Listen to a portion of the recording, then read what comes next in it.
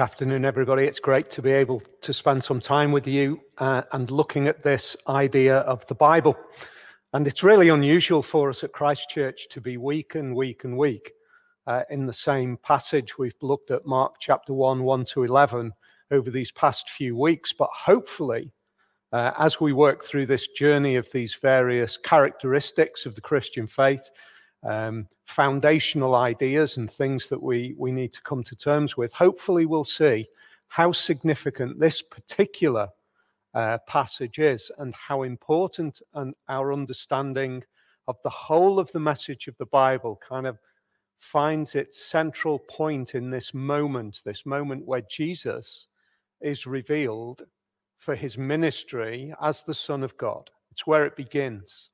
The Bible's an amazing book. If you don't know much about the Bible, if it's new to you, we often think about the Bible as a book.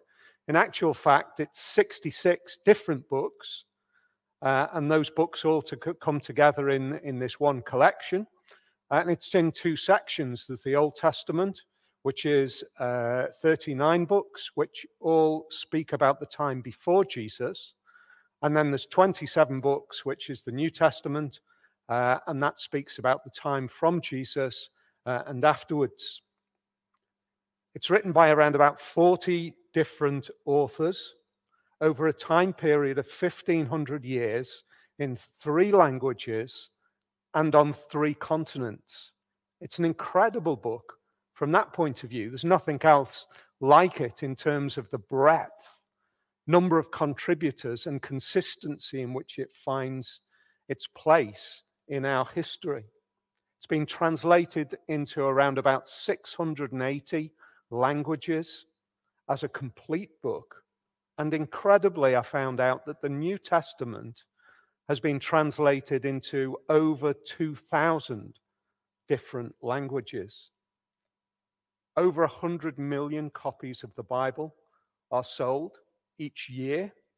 I guess that might be reducing because so many of us now carry our Bible on a smartphone, which is a remarkable thing. It seems to me as though maybe in the dim and distant past, when people moved from the idea of the Bible on scrolls to the idea of the Bible or God's word written on scrolls to God's word written on books, people might have been uncomfortable with that. And now we have it electronically. And yet it remains consistently this remarkable set of words. It's also, apart from being the most sold book in history, fascinatingly, it's also the most stolen. It's been the source of conflict. It's been the source of death. It's been the source of life, and it's been the source of hope. But what is it? Well, this particular text that we've been looking for really shines a light for us on what the Bible is all about. If we read those first 3 verses again, the beginning of the good news about Jesus, the Messiah, the Son of God, as it is written in Isaiah the prophet, I will send my messenger ahead of you, and he will prepare. Let me read that again. I will send my messenger ahead of you, who will prepare your way. A voice of one calling in the wilderness, prepare the way of the Lord, make straight paths for him. That little verse there, at the point where Jesus is being baptized, captures the very heart of the Bible. We're looking back at some writing in Isaiah 700 or so years earlier than Jesus, which is speaking beforehand about this very event. It's actually speaking about John. It's about John, who was going to go before Jesus, and we're going to be looking at this character John in a few weeks' time for a number of weeks. But John is in the wilderness, and we know that Jesus has now gone into the wilderness, and he is being baptized by this one who's preparing the way for Jesus. That, for me, captures the whole of the idea of the Bible. Everything that goes before is preparing us, building us, speaking about, pointing to Jesus. And everything that is contained after the event of Jesus his 3 years of ministry, is looking back to Jesus and looking forward to Jesus. It speaks so crystally clear about the nature of what God is doing and what this collection of books is actually all about. So I would describe the Bible in two ways. The first way I would describe the Bible is, in simple terms, it's the story of God. But more particularly, I want to just emphasize the way I use that word story. Very often we think about stories as being something that is a fable or something which is perhaps just there to entertain us. But when we think about the idea of the word history, we see that it is something which we look at and we say, well, they're the things that happened, whatever our understanding of how we interpret the things that have happened. In that way, the Bible is just that. It is the history of God, the story of God in the world engaging with humanity. It's the story of God in a Savior, Jesus. We can see that again in this little text. Mark opens up his account of Jesus by describing Jesus in this way. This is the beginning of the good news about Jesus. But he doesn't end it there. He says, Jesus, the Messiah, the promised one. He's saying that everything that you have been preparing for as God's people, this promised one, this expected one, this Messiah is Jesus. But then he adds another characteristic to that promised one, that promised Messiah. He's saying that this Jesus, the promised one in the Old Testament, is actually the Son of God. It's a dramatic, incredible claim, and it's at the very heart of the message of the Bible. That Jesus is the promised one. Everything builds towards Jesus. We see that Jesus' presence, in technical terms, it's called his incarnation, his becoming human flesh, is the very center, his life, his death, his resurrection, his ascension to heaven, and his coming return is the message of the Bible. And we see that in what Mark says about Jesus in this event. And he deliberately captures the promise of Isaiah to attach that to his first claim. I'm saying to you that Jesus is the promised one, the Messiah. And I'll remind you where Jesus is the promised one, the Messiah, in the passage in Isaiah where he says there is going to be somebody in the desert, in the wilderness, who is preparing the way. He is not the Messiah. He is the one who's preparing the way. And this remarkable event of Jesus coming to John fulfills that criteria. So what do we see in that? What is it that's going on? And what does that say about the Bible? Well, the first thing that we've said is it's the story of God in the story of a Savior. But it's the story of God in the way that God reveals himself, how God shows himself. Jesus is the way that God shows himself to the world, ultimately. He made that really clear. There was a moment where his disciples were struggling with coming to terms with the idea of God and desperately wanting to know this God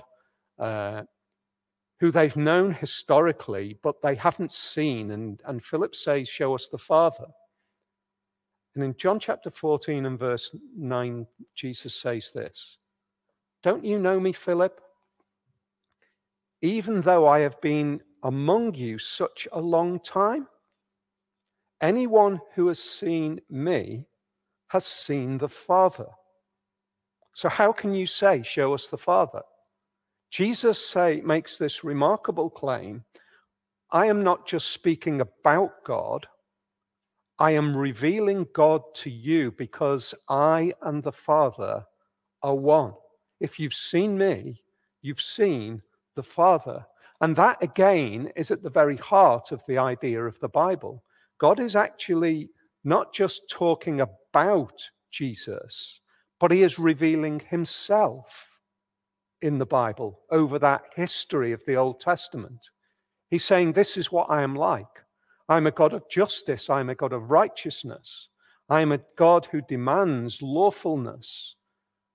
I'm a God who describes himself in this way. And therefore, I invite you, my people, to be like me, which they failed to do. And in failing to do that, God says, in that failure, you need more than to work hard. You need a savior. You need a Messiah. And then he reveals himself again in Jesus. And he says, I am now here to be that Messiah, fully revealing God to us. So what does that say to us?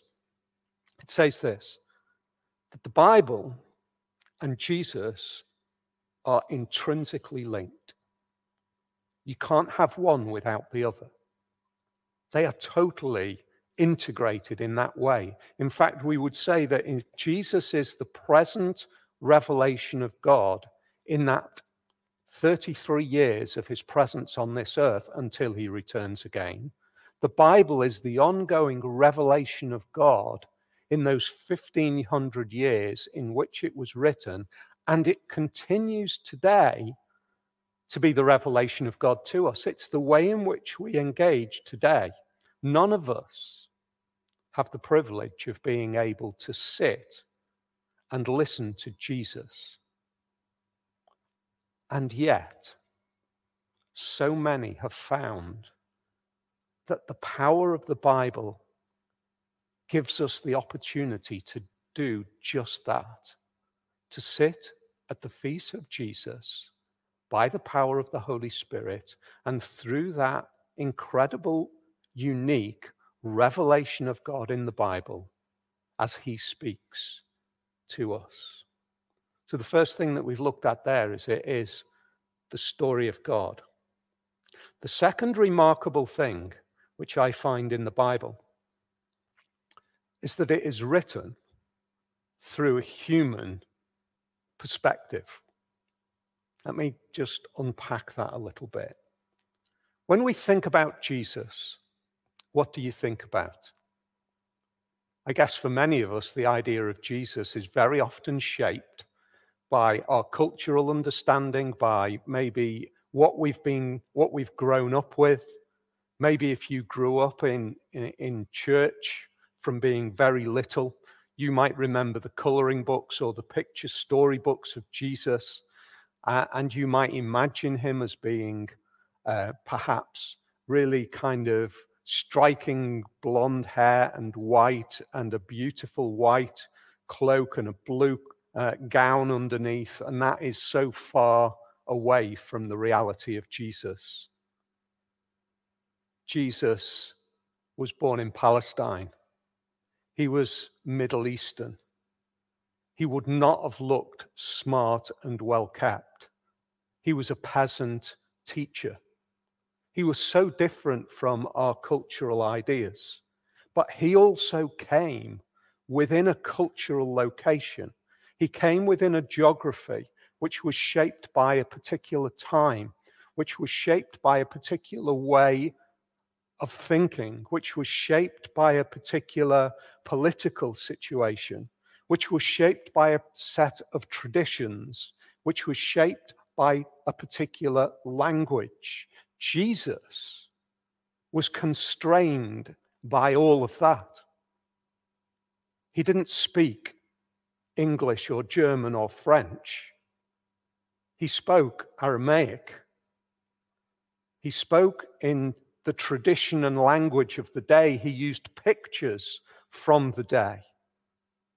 And yet, remarkably, the words of Jesus that we find recorded in the four Gospels go beyond the limitations of that day. They go beyond, they speak in a greater way than just at that particular point in time. Jesus is in one sense constrained, and yet at the same time, through the Bible, we find that Jesus is also timeless. And that is exactly the same thing with the Bible. In the same way, it is written from a particular perspective, a particular cultural idea or a certain political purpose. It's located in time and history and context. We might say, for example, that one of the most beautiful books in the Bible for me is the book of Ruth. It's an incredible book. And yet, many commentators would recognize that one of the purposes for which the book of Ruth was written was to justify the kingship of David. It's a political argument. David comes from a heritage which has people outside of the Israelite nation within it. People who would be considered outside of it. And much of the book of Ruth is arguing about the way in which God dealt in a remarkable way for David to be part of that journey. In one sense, it's writing for the moment, in a particular time, arguing for David's kingship, and yet at the same time, in a remarkable way, in a greater way, it's speaking about the beautiful redeeming power and love of Jesus, and therefore the redeeming power and love of God for his people. You see the way it is culturally located and yet at the same time part of a cohesive, bigger message. At the same time, the Bible has what I would describe as diversity. If we look at something like Samuel to Samuel, we see David's sin in taking Bathsheba, who was not his wife, and causing Bathsheba's wife to be killed so that he could take her as his wife. It is a horrific story, and Samuel is clear, the book of Samuel is clear about that.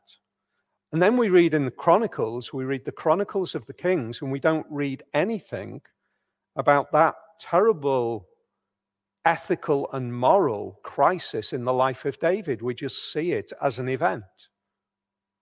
Is the Bible inconsistent in that? No, I think what the Bible is doing is recognizing that Chronicles is written for a different purpose, and Samuel is written for something else, and yet coming together, they portray this journey in which God is working in the world. What about the idea of sacrifice? Sacrifice is right at the very heart of the Bible. In fact, Jesus becomes the Lamb of God sacrificed so that those who trust in him might find life and hope. And yet, sacrifice as an idea, as a concept, was not unique to Israel. In fact, there were nations before Israel was formed which had sacrifice as part of its principles of cultic worship. What's God doing? In the same way in which Jesus enters into time and space, we see that God enters into time and space. He journeys with humanity. He goes into the contexts and the histories of the way the world was and brings that nudging, reshaping, reimagining the idea of sacrifice, which intrinsically humanity understood that there was some need for appeasement. And God takes it and says, I have written that into your hearts. I've prepared you for that. But I've prepared you so that you will see that the ultimate sacrifice you can never deliver, but I will. It's written through a human lens. It is what I would describe as the fingerprint of God in the reality of human experience. God walking alongside, redeeming humanity through time. And at the same time, we come to this great final idea, within all of that, we also see and we also believe that the Bible is something greater. It is the incarnational Word of God, inspired by God. And it has an intentional purpose in that inspiration.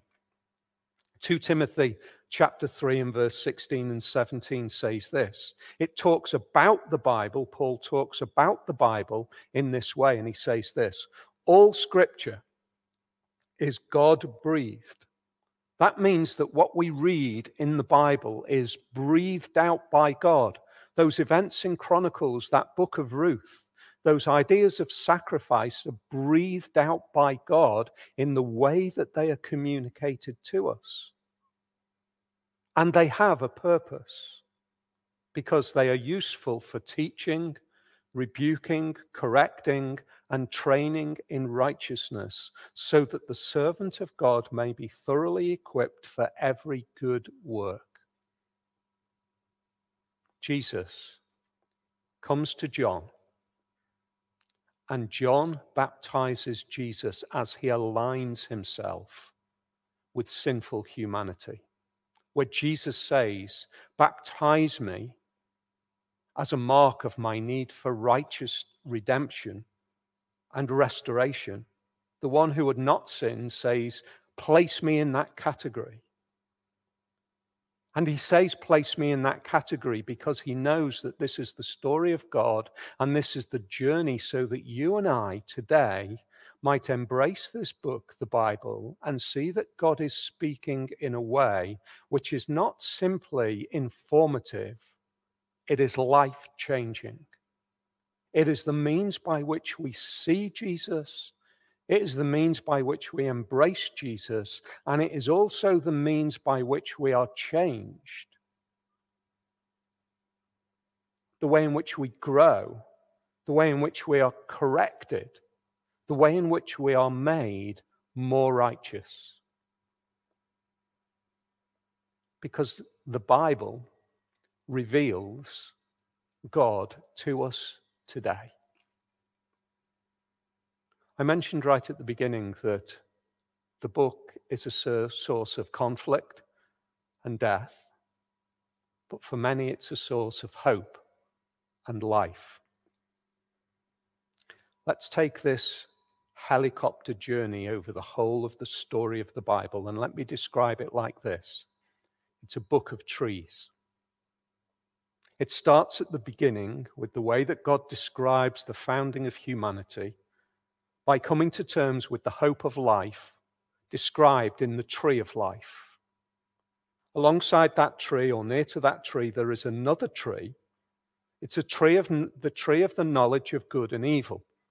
It seems to me that what God is doing is he's helping us to see that there is the hope of life, but there is also this greater thing, which is an awareness of righteousness and unrighteousness, good and evil. He says to those original portrayed humanity, he says this: eat from life and don't eat from the knowledge of good and evil. It seems as though the picture is you're not ready for it. And they do, of course, eat from that tree. And all hope, it seems, is crushed at that moment, because the knowledge of good and evil brings death. Life is no longer a hope. But right at the end of the Bible, the bookends of the Bible, in fact, chapter 22 of the book of Revelation, we see the tree of life again appearing in this beautiful descriptive idea of what eternal hope is. The tree of life is re-seen. On each side of the river stood the tree of life. See that? How can on each side of the river stood the tree of life? It seems to me as though the tree of life is not a single thing. It almost seems as if it's this avenue of hope with a river running through it, bearing 12 crops of fruit, yielding its fruit every month. And the leaves of the tree are for the healing of the nations. It's a beautiful picture, and that's what it is. It's a picture.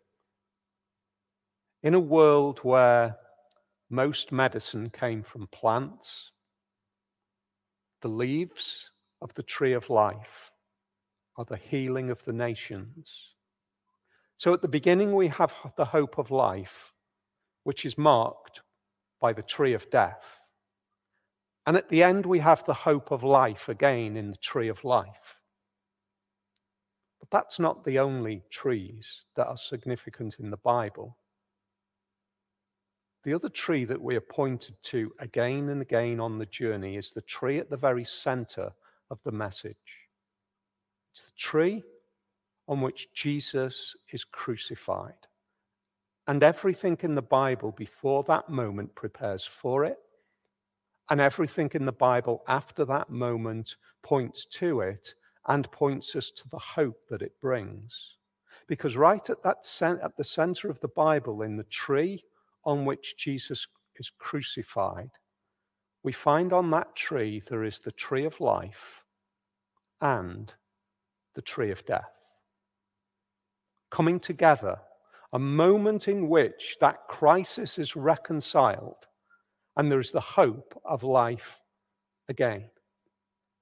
And it is only possible because Jesus aligns himself with sinners and is baptized by John, fulfilling all of the promises of the Bible and preparing us for future promises.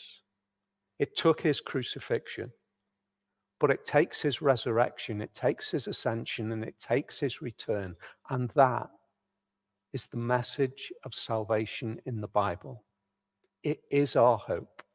It is the way in which we see Jesus. We can come to Jesus and we can see him as an interesting first century Palestinian peasant teacher, but nothing special. It takes faith for us to see Jesus in the light of him as the Son of God. I want you to see that it also takes faith for us to see the Bible as the Word of God.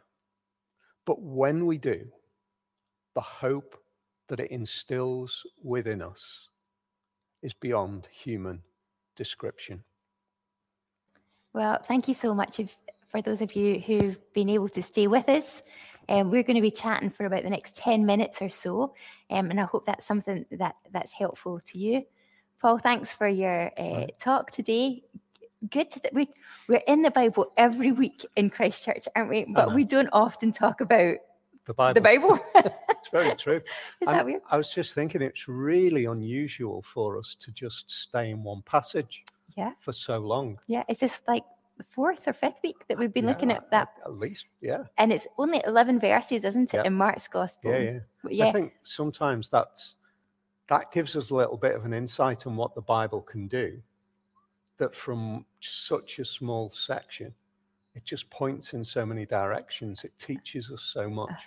I don't know, have you found that you come back to certain passages and you see something new when you come back to it a second, third, fourth, fifth, sixth time?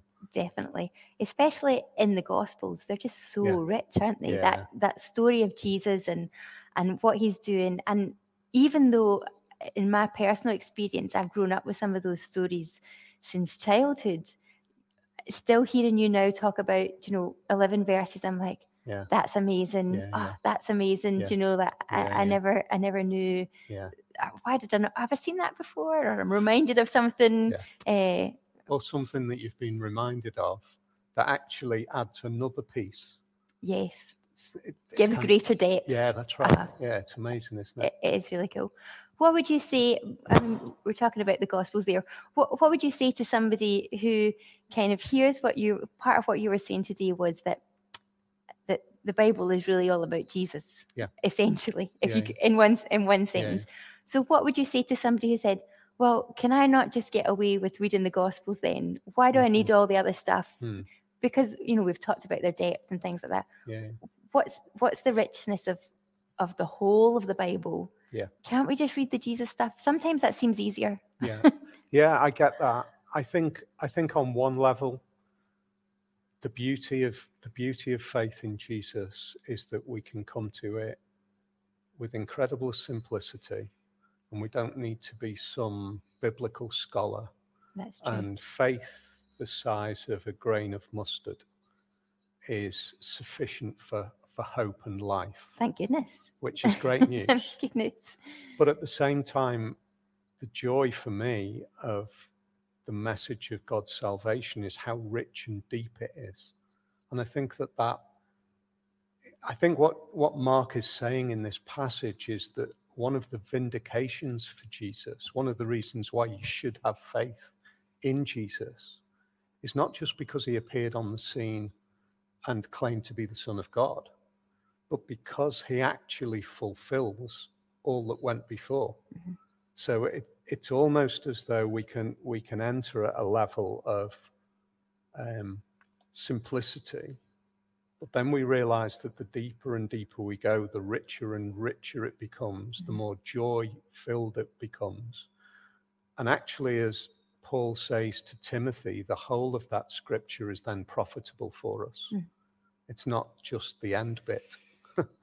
Yes, I love that verse has been a great verse for me. I've loved that. It's given me lots of encouragement that all scripture is God-breathed. Yeah. It's useful for teaching, rebuking, correcting, training in righteousness.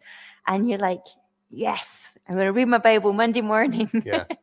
And then you open your Bible and you read some obscure story, which maybe the morals in the story aren't quite what you were expecting in scripture, or maybe you're like, really, this is antiquated. The world isn't like that now. I want the Bible to be relevant to me. It says it will be, you know, that. How do you and then you end up in reading Leviticus, where it's this really complicated law stuff. Yeah. But I think one of the things I would always encourage people to work through is don't come to the detail and try to build up to the idea of Jesus. Start with the big storyline. Okay. And hold on to that storyline and almost like abseil down into that detail. Go the other way. Because what we then see is what is Leviticus actually saying? I think when we read it in the context of Jesus, we see Leviticus is saying this. It is incredibly difficult to resolve the problem of sin. All of those complex laws are what God demanded. He's kind of saying that sin is a real issue, it's a real problem. But when we read it in the context of Jesus, we see that it's in that Jesus finds the fulfillment of all of that complexity. You know, we've got to do this, we've got to do that, we've got to do the other, we've got to observe these various ways. God is saying it's complex, but there's always a way for it to be resolved. And then he says, out of all that complexity, I bring the simplicity of Jesus, who fulfills all of that. Mm-hmm. So it's constantly coming back to the big storyline. Yeah. What's God doing with the world at that moment in time that we can learn from today? So literally, when you read the Bible, you need to wear glasses, but the glasses are Jesus. Absolutely, yeah. And yes, I think even that's a really helpful way to see it. And I think the glasses are Jesus as Savior. Okay. Specifically, how does salvation work out through this big story? Mm-hmm. Mm-hmm. So that, you know, as I mentioned earlier, David, who becomes an adulterer and a murderer, becomes as well a redeemed person of God. Mm-hmm. That's amazing. That's amazing. I think that's one of the lessons I've learned kind of as I've got older. I went through a time where, as a person of faith, I was fearful of some passages of the Bible because I was like, I kind of just feel really uncomfortable about them and almost embarrassed by the fact that they belonged to my faith. Yes. And actually, looking back on scripture and reading it through Jesus' lenses actually meant I didn't need to be embarrassed or fearful about those things, that actually there was truths and depths about Jesus there that, you know, have you... That's really helpful. I think when you think about that and push into that a bit, there are bits in the Old Testament where you look at it and you think there's just some terrible stuff going on here. And I think if we take the appeal of Paul to recognize that all scripture is there to teach us, we've got a real problem if we try to take that bit of scripture and apply a moral lesson from that scripture alone, because what's going on there is terrible. But when we realize that Jesus, the Redeemer, is there to resolve not the good stuff in that backstory, he's actually saying that is bad, but I'm the one who brings hope. You don't bring hope out of that crisis, you bring hope out of me. And I am the one who's been promised in all of that mess. So throughout that mess, God is still saying, and I'll still send a savior. I'll still send a savior. So yeah, I think there's genocide, there's horrific treatment of women, there's horrific treatment of slaves, and yet all the time God is reshaping the world and causing us to think about it in a more redeemed way, because we've got to recognize that in that horrific ancient world history, it's not as though it was great everywhere outside of Israel. It was a pretty horrific place, full stop.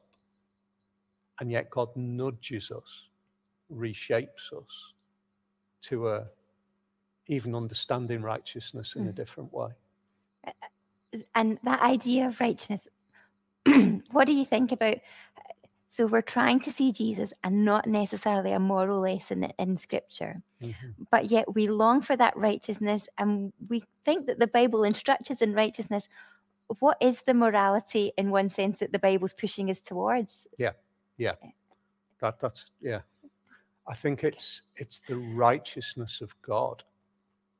It's the fact that God is saying to us, no matter what you do in seeking to redeem yourselves, you will never succeed, because even our good acts are kind of clothed in unrighteousness. I think if we're brutally honest, even the best things that we do are the foundations for a sense of pride. So you look at that and you say, how do we... I don't want to admit that, but it's where we are as true. humans. And then Jesus breaks in as the Redeemer and says, the way in which I redeem you is not through some courageous show of strength, but actually through the most profound statement of servanthood, humility, and self-sacrifice. They are just some of the most beautiful traits, but yet not the ones that we seek after. Kind of hardly ever, rarely. Totally. We love them when we see them, and we find it really hard to do them. We love them when we see them in others. That's good. Yeah, absolutely. Keep that going. Yeah, I can't sustain that, and yet Jesus sustains it for us, because that is God revealed. Okay, so it's Monday morning. We are convicted that the privilege of having the Bible on our phones or in a book is that we get to have God revealed. And so we open our Bibles, and, you know, you've talked today about that it's a story of trees. Like, I love that you know that, but that's not necessarily what everyone else sees when they open up the Bible. How can you give us some tips of, is there other stuff that we should be reading that helps us see big picture stuff? Is it just by keeping reading it with consistency and faithfulness? How do we unlock some of the mysteries of the Bible, if that's if I'm allowed to ask.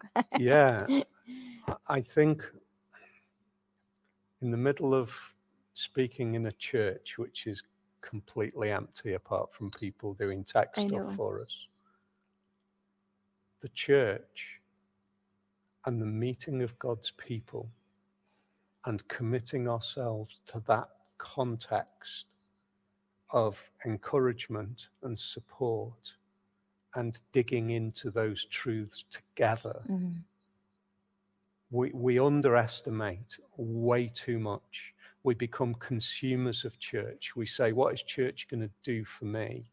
As opposed to seeing that that is the place where we can share together in the communal understanding of God's word. And the purpose of the church is together to protect us from individually going off on a strange idea, and at the same time for us to be encouraged to dig deeper, so that the idea we sharpen each other. We're sharpening each other, we're encouraging each other, but we're holding each other to account of what God actually says at the same time. Absolutely. And we're helping each other. That's what the church is there for. And it's so important that we really, in the middle of this really difficult time, that we hold on to that, it's why we do these broadcasts, it's why we save them, it's why we make them live on a Sunday afternoon at particular times, so that we can at least have a moment of a sense of togetherness, a moment of an idea that we're learning together, that we're serving together, that we're sharing and growing and encouraging each other. That actually we're encouraged now when we see other people commenting on our streams. Yeah. Why? Because that community, we are saved to be part of something, not as individuals. And I think that lasts then beyond Sundays then, doesn't it? So you have that communal experience where you learn from God's word on Sunday, and then, when you hear about trees on a Sunday, you open your Bible on the Monday and you think, do you know that's that's true? We talked last week about God's Holy Spirit living inside us. That testifies, doesn't it? Yep, that is true. And and God's word comes alive, I think. Absolutely. Again then. I think it was Richard Baxter, who's a Puritan preacher. I think it was Baxter, who had the ambition to create in whatever he shared on a Sunday, bearing in mind that there was far more illiteracy in his day. 1700s. I can't even. How fortunate are we? Yeah, we can. Totally taken most for of granted. us can actually read the Bible on a day-to-day basis. The majority of his congregations would have been illiterate, but that didn't downplay the power of the Word of God. What he desired was that he would create what he described as time bombs to go off in the minds of his people through the week, so that some situation, some event would remind them of trees or whatever it might be. And that's what Jesus does. He's not smart, Baxter, in thinking that. That's what Jesus does. He uses everyday events, people casting seed on the ground. Bread. That's a brilliant one, isn't it? Absolutely. I love the bread one. He uses all of those ideas so that people will have this go off in the mind halfway through the week. I'm re-encouraged, I'm recommitted to this idea of hope. Yeah. Let me read that again. Let me see what that said. Is that anywhere else in the Bible? That kind of thing. It sets off that chain reaction, doesn't it? It's brilliant. Yeah. Good. We are not going to keep people any longer, although I'm sure we could talk about the Bible for ages. We're just so glad that you've been able to join us. We hope that you have time bombs going off in your head all week, and that every autumn tree that you see reminds you about the trees, the story of the trees in the Bible. God bless you this week. Perhaps you could just pray for us, Paul, as we finish. Thank you. Father, we thank you that you are a God who is not distant, but a God who is present. We've shared in these past few weeks your nature as the Father and the Son and the Holy Spirit. We thank you that triune God is present with us by the power of the Holy Spirit. And so we pray that the power of your living word would be enlivened in each of our hearts as we see great hope in the message of redemption, which is so clear in the Bible. We thank you for this time together. We pray for each other. We pray for everybody who is able to share in this moment, whether it's on catch-up or whether it's live. And we pray that you would speak not just to our minds, but to our hearts. In Jesus' name, amen. Amen. Thanks, guys. God bless. Thanks, everybody.